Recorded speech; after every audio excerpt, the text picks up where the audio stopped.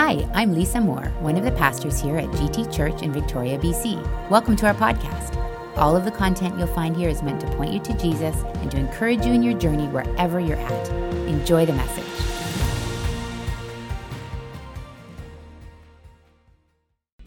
Well, hello, everyone. Welcome to church. Hey, thankful and grateful you're here today. It's my honor and privilege to be preaching today to you, wherever you may be watching from. My name is Lucas. I'm one of the pastors on staff.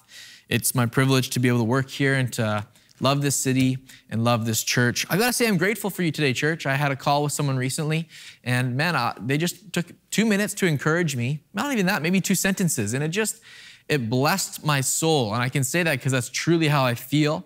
And I want to encourage you right now. I just felt like this was pressing on my heart as I was preparing this message, is that there's probably someone in your circle, someone you know, somebody that God has put on your heart recently to text, to call, to encourage. Would you do that? Would you take a moment and call someone or text them and encourage them? Because Lord knows we need it. There's been a lot of exciting things happening. Obviously with the restart plan, I'm sure many of you are excited to have some barbecue, block party-esque things coming soon to a street near you. I bet you're excited for that. Also, a lot of heartache in the last couple of weeks, obviously. We were just, still processing and grieving what happened, what we discovered in Kamloops, the Indigenous communities that have been affected by this. So excitement, grieving. It's been an interesting 2 weeks. Obviously, it's been an interesting 16, 17 months. And I know right now, the only thing I can say really, because I just don't know what to say sometimes, is, man, we need Jesus, don't we? Man, we need Jesus. And so I have felt that on my heart, that I need Jesus as a dad, as a husband. Like, I need Jesus. And so I love that we're doing a series all about Jesus. That's it. That's what the plan was. We knew that's where we needed to be this summer, not because it's easy, but because we truly just need to be more and more like him. So grab your Bible. We're in Mark 10. Today's sermon is Jesus the Accessible, or Jesus is accessible, really. I think it's almost better to get rid of the and put in is. Jesus is accessible. Jesus the accessible. And I'm excited to bring this thought to you today. So grab your Bible. If you don't have one, that's okay. Google it online, Mark 10, verse 13 through 16, or it's going to be right here. Let's read it together. I'll point at the screen. Mark 10, starting in verse 13. People were bringing little children to Jesus for him to place his hands on them, but the disciples rebuked them.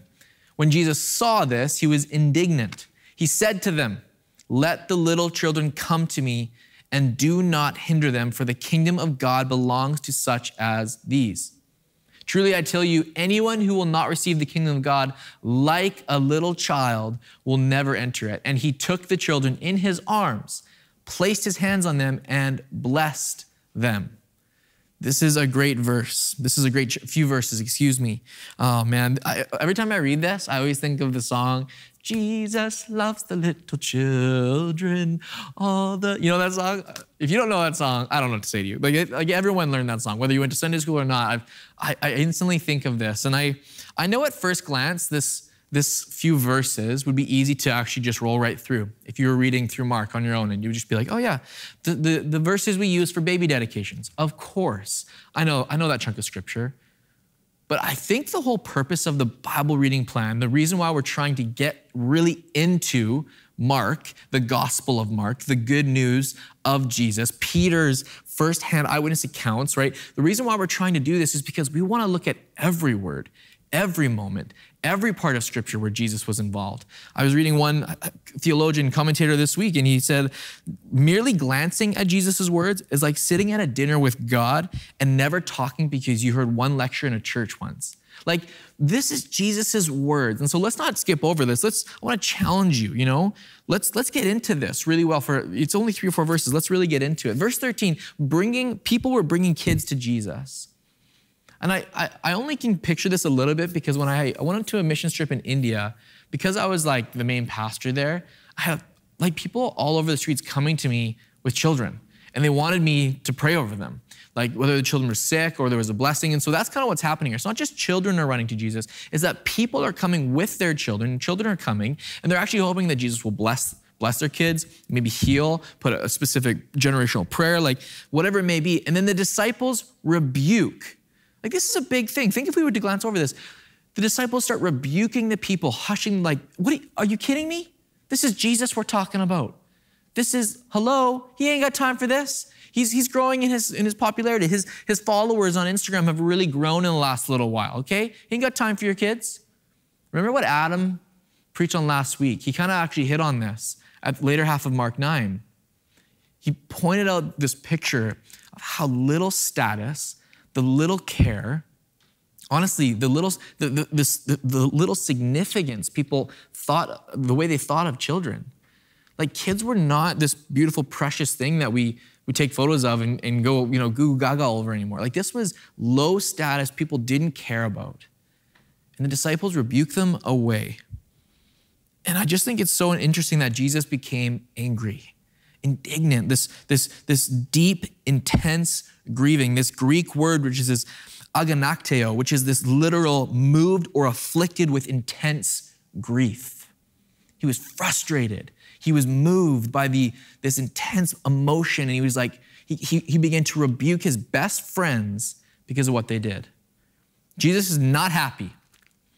Let the little children come to me and do not hinder them, that verse said. For the kingdom of God belongs to such as these. So Adam already painted the picture of how children were viewed early on. Now Jesus is saying, let them come because the kingdom is for them. It's for people like them. It's for people just like them. The kingdom isn't for specific people, it's for all people. The kingdom of God belongs to the lowest of lows. The kingdom is accessible, there's our title, to all those who want to access it. Please hear this. Please know this is the truth. As followers of Jesus, I'm talking to Christians and believers for a second, it is our job to show how personal and accessible Jesus really is. Man, I cannot stress that enough. It is our job as believers. It is our duty, if you will, our responsibility as followers of Christ to make sure we're constantly showing how personal and accessible Christ really is. If you're a believer, you know this because we preach about this all the time, don't we? It's a relationship, not a religion. It's tangible, it's not tradition. Like, however many times we can say it, this is the point. And yet the idea of God being personal and accessible to us right now, in 2021, right now in this moment, in whatever day it is, like every single person, regardless of background, is allowed to come to Jesus, is absolutely wanting to come to Jesus. Like Jesus wants every person. The idea, what I'm trying to say is today, every single person, regardless of background, needs to know that this is not just an idea, that this is truth, that this is the gospel, that this is love. And yet, for some reason, it stays an idea. Did Jesus make himself accessible? It's a fair question, and so let's think about it. Let's answer for those who are skeptical, those who are like, I don't know, like I think he's this airy-fairy thing, like it's maybe the God, I don't know.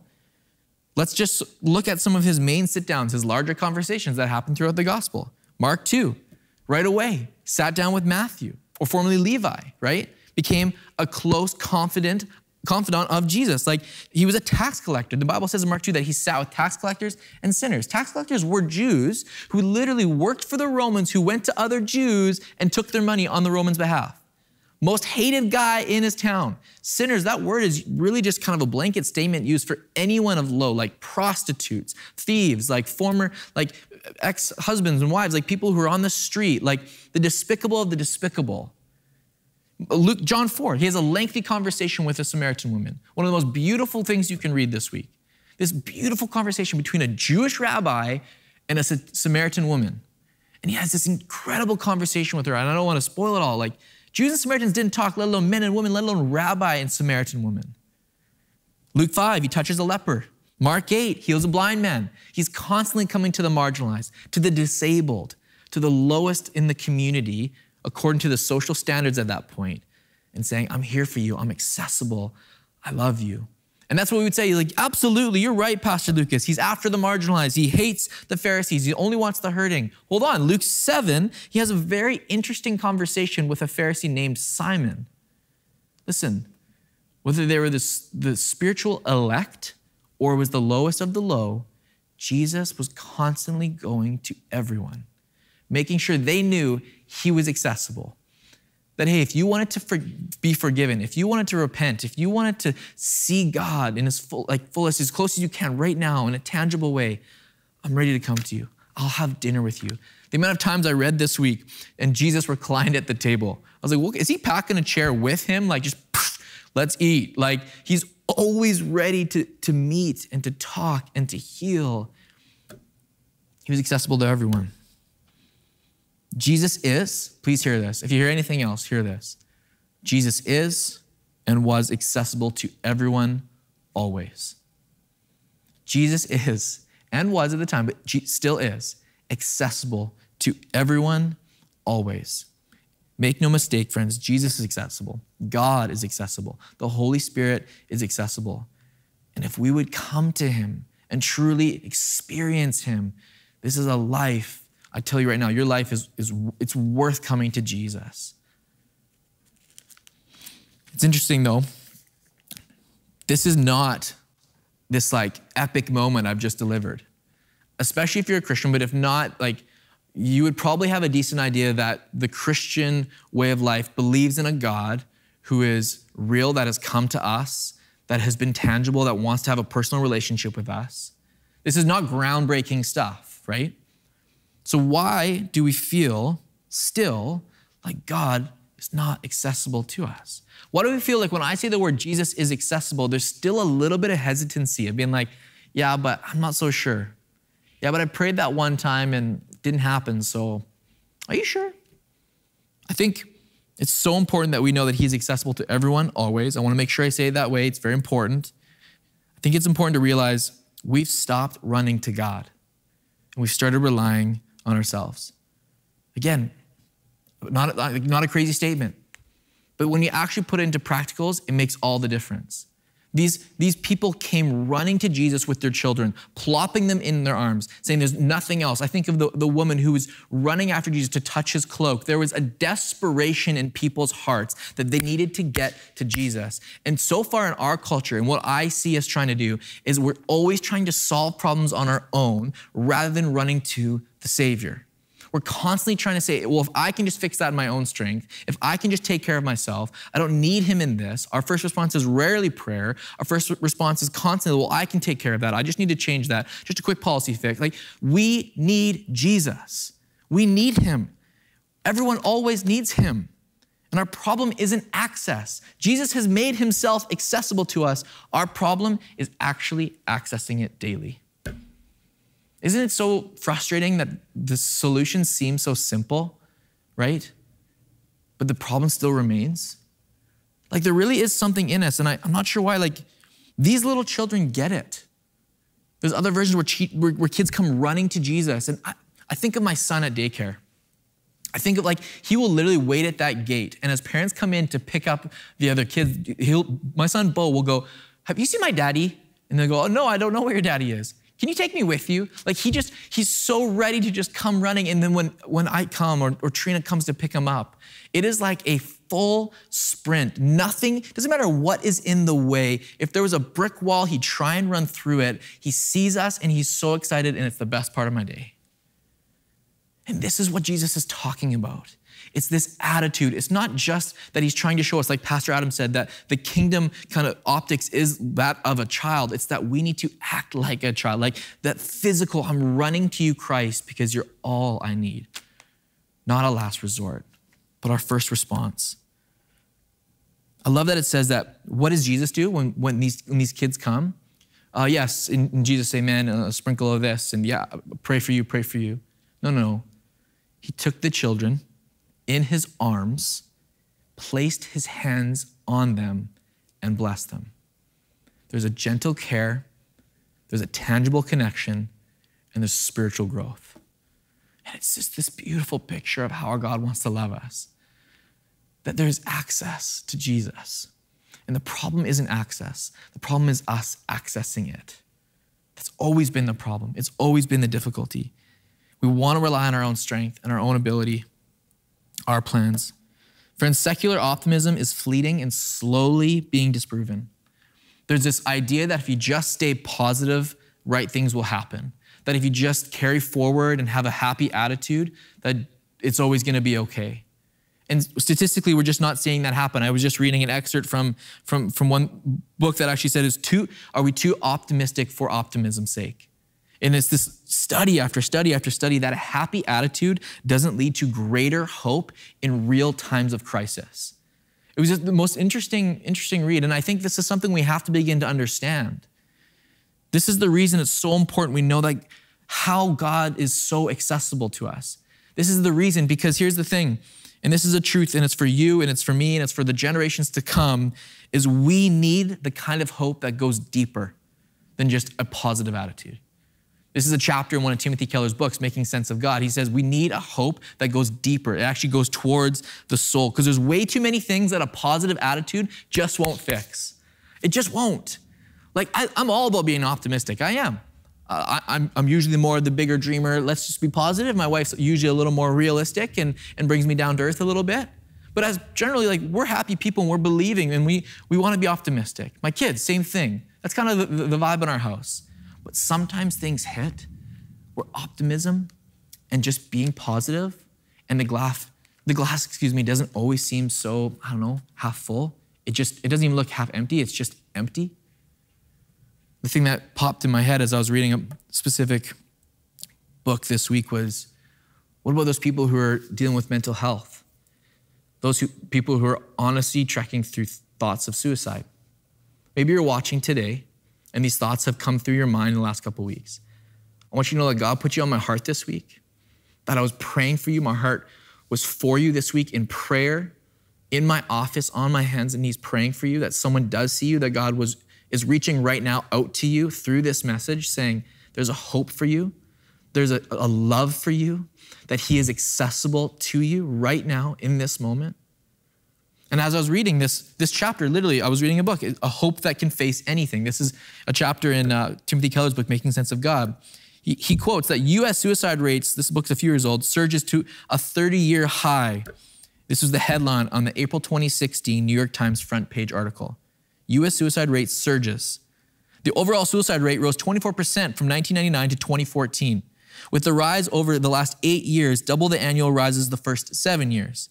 It tripled for girls ages 10 through 14 and rose for every racial and gender category except African-American men. He then goes on to say, Robert Putnam, the professor of public policy at Harvard, was the only expert that's cited in the article who mentioned the word hopelessness, because our world needs a hope that can face anything. Is God accessible to us? Absolutely. Are we accessing him? I don't know. Why is it so important? Why am I stressing this so much to be so real and true? Because there's things in life that are far too real to just hopefully, optimistically, if I'm just positive, it'll brush away. I think this all points to God, that we were created for someone to actually speak to us, to carry us forward, that we can't hold on to life, that we can't fix every problem, that we really need something greater than ourselves to do a great work in us so that we can love people properly. That's what this is saying. And as I reflected and I was thinking about how can I help people this week, and I'm beginning to close, and we're gonna go into a practical moment here, but as I began to really think about this and say, God, I see what you're saying. You're accessible. If you're accessible to the lowest of the children, then I know you're accessible to every person always. How do I help the church I love so dearly to begin accessing God more and more every day? How do I do that, Lord? And as I came down early one morning, my son has been waking up on ungodly hours. For those parents who wake up at 5, wow, you're a hero. My son's been waking up at 5:15 and it is wrecking us this week. I came downstairs and my kids were up early and Georgia was coloring, and we listened to worship music in the morning, and she was singing this song, "What a friend we have in Jesus." And she was just singing it, but Georgia, being such a goof, she's like, "What a friend we have." Like, it was like operatic for a moment. And I was like, "Georgia, what are you doing? What are you singing?" And she goes, I'm singing about our friend. Our friend? What do you mean? Jesus, like Christ? Do you mean Lord? We got all like pastor on her. Do you mean the son of the risen one? Like, is that who you're talking to? She's like, no, I'm talking, it's a friend. It's Jesus. He's our friend. And I was like, of course he is. Yeah, Georgie, you're absolutely correct in that. He's not, yes, Jesus is Savior, and yes, he is Redeemer, and yes, he is the forgiver, and all the different words, he's the healer, all the things we've covered so far, and he's absolutely your friend. And maybe that framework just shifting a little bit to you're not talking to a deity, you're talking to someone named Jesus, a friend of yours who is accessible. And if you would just know that in your heart, maybe you would get a little more access to him. And so here's what I want you to do. I want to take a moment right now, and I'm challenging you. This is all part of the message. I'm going to come back in a moment. But see Jesus as Georgia sees him in that moment, and as these children are seeing, see him as friend. Receive him like a child. Just come to him. Here's what I do when I really need to come to Jesus. Man, I get any distraction I can out of the way.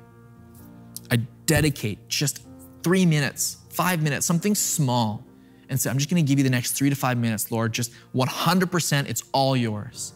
So I get all the distraction out of the way, I dedicate those few moments, and then I pour out my heart. I just let words come out. I just start talking to Jesus, as I'm sure a song that you guys have been listening to. I just start talking to him as friend. So we're gonna take a moment here. I wanna challenge you right now where you are as you watch this sermon, whether it be in the morning, in the evening, whether you're watching it this week, whether it's just audio in your ears and you're on the bus. Take a moment, push away the distractions, dedicate a few minutes. Josh is here. He's gonna play a song that's all about you taking the step. Because can I tell you that's the secret? He's done all the work. He's gone to the cross. You just gotta take one step towards him. Just a little bit of effort. Just come to Jesus. You don't have to explain yourself. You don't have to fix yourself. You just have to come to Jesus, to your friend, and let him do the work on your heart and see what he'll begin to do. Let's go ahead and sing and take a moment right now. And I have a prayer to pray in the name of the one who has paid my debt. I have a song to sing to the one who is giving me every breath. So I come to the Savior, let him open up my eyes. Come to the healer, let him bring me back to life. He will deliver everything in perfect time. Come to Jesus. So I come to the Savior, let him open up my eyes. Come to the healer, let him bring me back to life. He will deliver everything in perfect time. Come to Jesus. So I come to Jesus. So I come to Jesus. So I come to Jesus. Oh, I come to Jesus. Jesus' love has never failed me. Jesus' love is for me now. Jesus' love is hope and healing. I'm reaching out for it. I'm reaching out. Jesus' love has never failed me. Jesus' love is for me now. Jesus' love is hope and healing. I'm reaching out for it. I'm reaching out. Jesus' love has never failed me. Jesus' love is for me now. Jesus' love is hope and healing. I'm reaching out for it. I'm reaching out. Jesus' love has never failed me. Jesus' love is for me now. Jesus' love is hope and healing. So reach out for it. Reach out.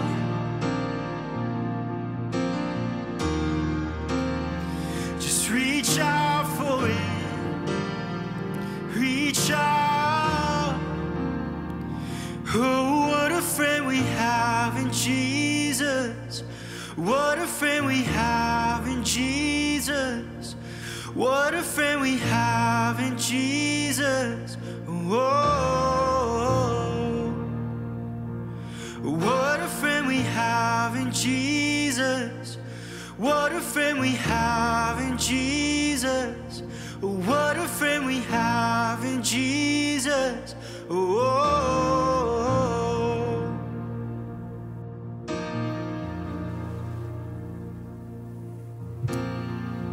I hope you're sensing his deep love for you, that Jesus' love will never fail you. I hope you're sensing his passionate, deep, abiding friendship to you. I hope you're seeing that he is accessible right now wherever you are, that no matter what you're facing, that even if, like I said earlier, and I don't want to skip past it, that if you are facing and sensing such emotional, spiritual strife, like you can reach out to him, that he is there for you. That we want to help you. If you need someone to pray with this week, call us, text us. I want to say one thought and bring this all together. Timothy Keller wrote this. Kind of loving him today, but it is what it is. He said that we know God will answer us when we call, because on one terrible day, he did not answer Jesus when he called. Jesus' prayers were given the rejection that we sinners merit, so that our prayers could have the reception that Jesus merits. Reach out to him. He's accessible to you. Just start accessing him this week. Start praying, start talking to Jesus. Maybe for you today, you're realizing that you don't have a relationship with Jesus, but you want one. And you feel like, I don't know if I can come to him. I don't know if I could go to Jesus. I'm just too messed up. You don't understand. Remember, he goes for everyone always. That he wants your heart. He wants a relationship with you.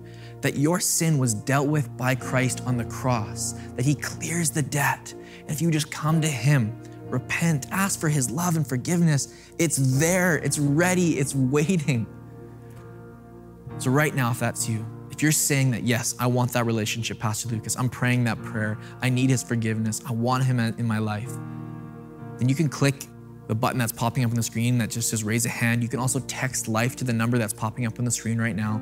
These are steps forward. This is how we as the church come behind you. This isn't just for like numbers, guys. This is for us to come beside you and behind you and say, we see you. Let's help you in this journey. You're making the greatest decision you ever could make, and we support you in that. Church, we love you. We're for you. We're praying for you. And I so want you to know that God is accessible. You just got to come to him. Heavenly Father, we come to you now with everything that we have, with all of the mess, and we say, Jesus, speak, talk to us. We know and believe that you are faithful, that you're accessible, and that we can just come to you and trust you. And so that's our decision today as a church moving forward, as people moving forward. We love you, Jesus. Thank you for who you are. In your name we pray, amen. Amen, church.